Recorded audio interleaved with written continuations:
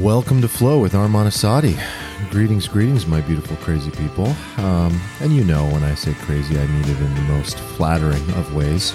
I view myself as crazy. I think that being weird and different is one of the rarest things in the world today. That is not what we're going to be talking about, but it just kind of came out, so I thought I would say that. But really, truly, I mean, life is designed so much, society is designed so much for just sort of picking an archetype and fitting right into it and identifying a tribe and a group of people with an ideology to sort of just jump right into and belong to. And then ultimately you wake up one day and you've lost yourself. And I think today, in this day and age, creativity, true sort of expression of yourself without giving a fuck is very, very, very rare.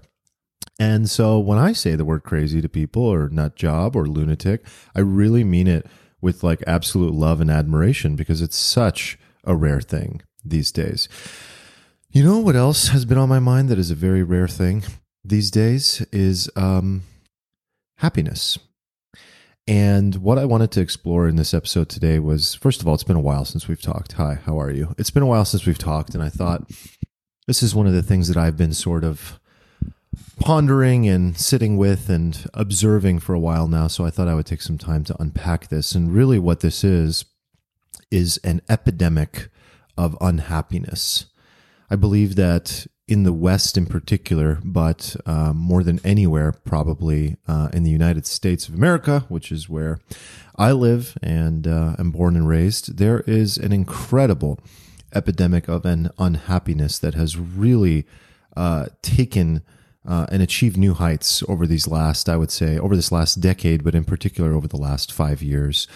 And this is something that the pandemic has obviously not helped. There are existential, external factors here to why I believe people are unhappier than they've ever been. But I believe that most of the factors, and technology is absolutely another one. As you know, I am a huge fan of technology. I believe it's mostly good and incredible, and I'm a techno optimist, and every day I am just astounded by the things that technology can do for me on that little magic screen of mine that I carry around in my pocket. But on the other side of that coin, these tools, the fire can cook your food or it can burn down a village, and technology is very similar. And one of the things that technology has caused that I don't need to go into great depth into. There are many great thinkers who've dedicated a decade to this or their lives to it, is to unpack the effects of social media on our minds and on our emotions and on our mental state of being. And so that is another sort of existential factor.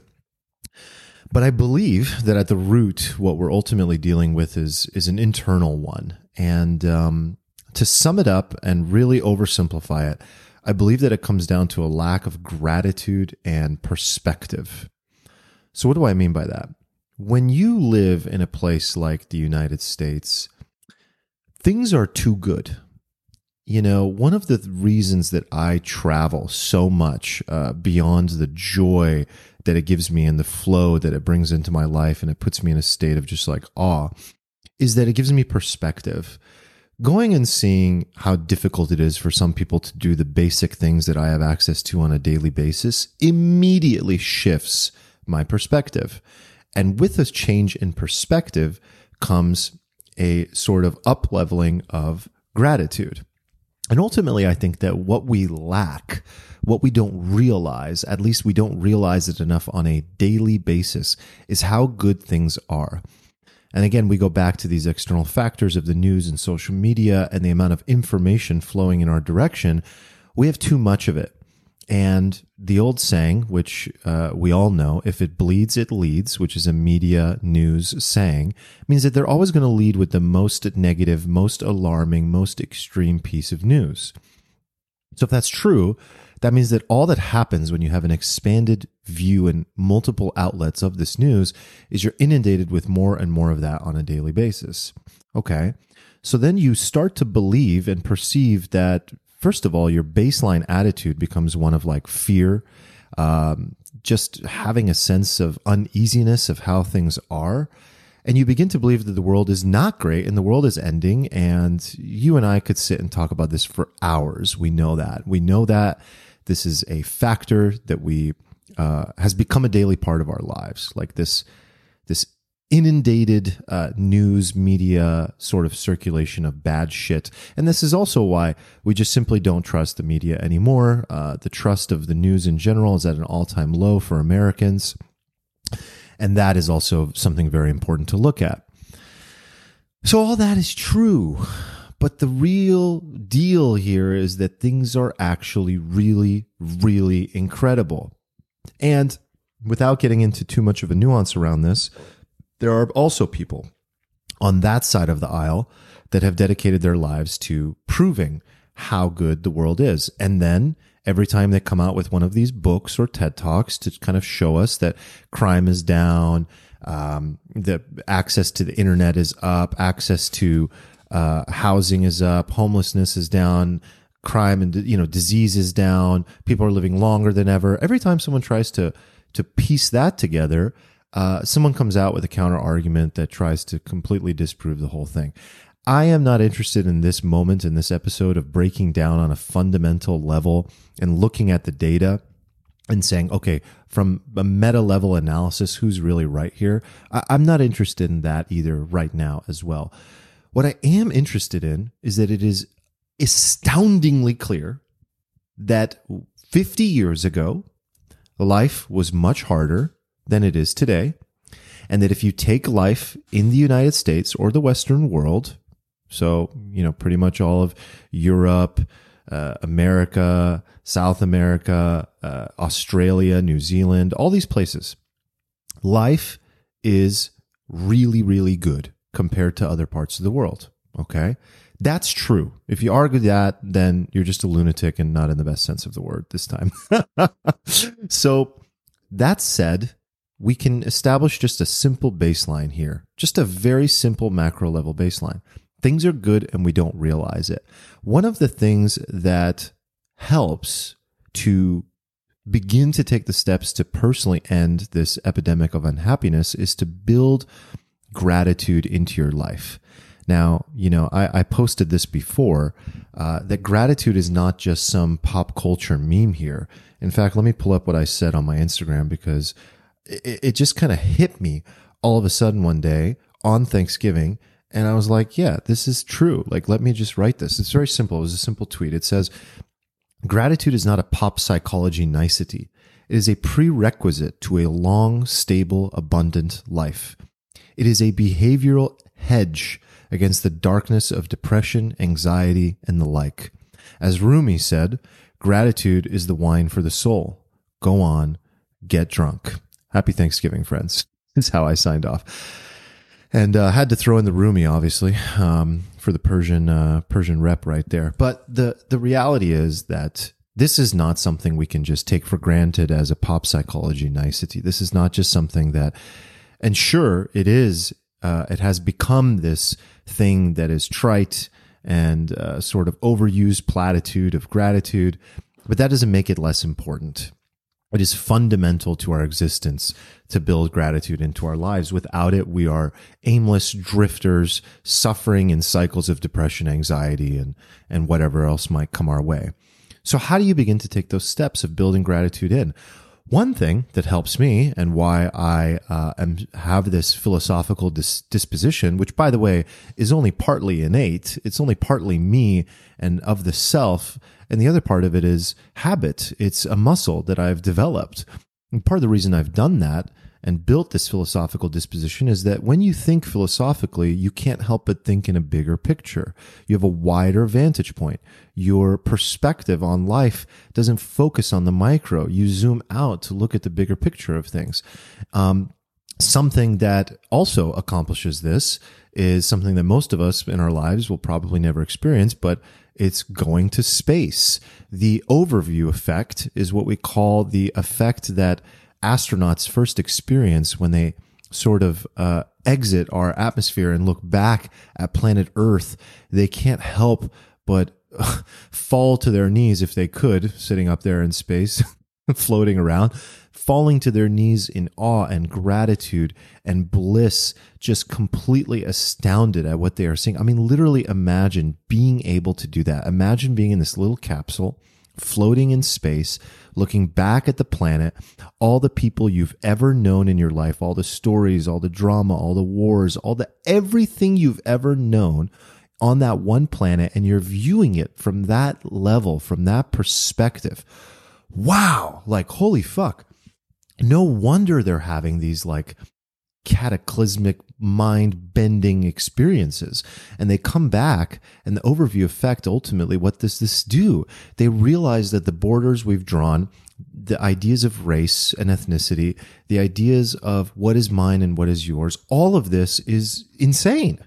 And they come back with a completely different perspective on life, and they can't help but to be more grateful. They can't help but to be more united in their thinking, to have more of a sort of macro unifying, sort of like someone who takes some mushrooms and trips out and realizes, I am the tree and the tree is me.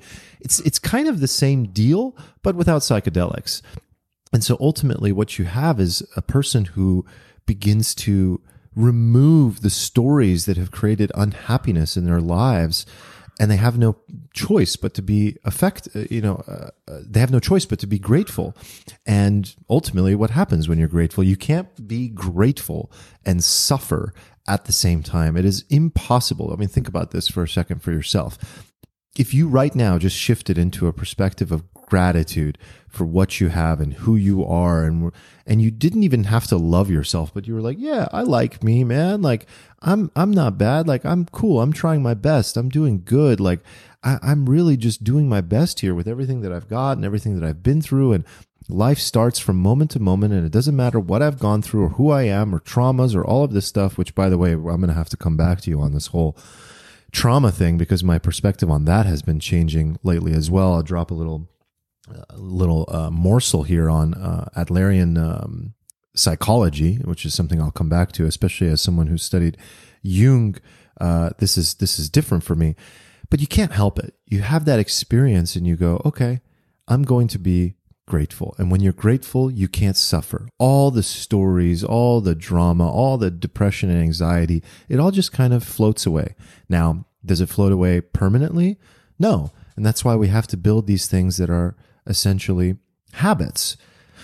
So here's another example and another way that this all could become a habit to begin to end this sort of epidemic of unhappiness. You're walking down the street. I'm sure you've had this experience, and you see this guy or lady, but it's typically, for some reason, it's like this. It's like this hippie type of guy, or it's not even always a hippie, but it's just some type of guy. Maybe it's a tradesperson, a contractor, a painter, or they're just like, I've even seen like so many examples of this type of person, right? Like guy in a suit, or you just never know when you see it. It could be a janitor, it could be anybody. And they're just this happy-go-lucky person. You know it when you see it. Like they're walking down the street, or they pass you down the hallway and they're smiling and they're like, good day, sir. How are you? And, it's like, whoa, what's this? What the hell is this person smoking? Like, why? What gives them the right to be so happy? How did they do that? How did they get there? The happy-go-lucky person. What does the happy-go-lucky person know? What is it that they've done? Here's what I believe it comes down to. The happy-go-lucky person, what is it often something they say as well? There's such a deep hint in this. So every time I see somebody like that, I always engage them because I find these people really fascinating. I engage them and I'm like, what's up? Like, what's your deal? How's your day? What's going on? And they go, my man, I'm just happy. A day above ground is a good day. I'm happy to be alive. Life is beautiful. And it's like, huh, okay. Like, this person's foundational perspective is that if I wake up today, I won life. Interesting. So if all you had to do was wake up and be alive, and today was a win, how could you not be grateful? So of course this person is happy-go-lucky, because he's basically telling you a day above ground is a good day. He's grateful. He's tuned in to the fact that he exists. But on the other side of being grateful for the fact that you exist is taking the time to actually become aware of the fact that you could not exist. It's actually a meditation on mortality. Again, something that great philosophers do so well. Ultimately, you should know this. I believe we should all acknowledge this, that many of the great teachings of our time, from Christianity to Judaism and Islam, the Abrahamic religions, all the way to even just like polytheistic religions and beliefs, all the way to Buddhism, especially in particular Buddhism, and philosophy, is ultimately a meditation on life and death, how to live well and how to die well, how to be prepared for that time. That's literally what most of this all comes down to. Because for all we don't know anything. And so the best we can do is exist to the best degree possible to reach intentionally for our highest potential, to take on responsibility and live a life well lived. And to do that, you cannot ignore the fact that you are mortal. You cannot ignore that. You cannot push it into the future, but we all do. So many of us do. And what happens with these people who don't do that, who take the time to realize it, to meditate on it, to acknowledge it, they tend to be happier than others. That's just perhaps my anecdotal observation, but this is something that I've dedicated most of my life to.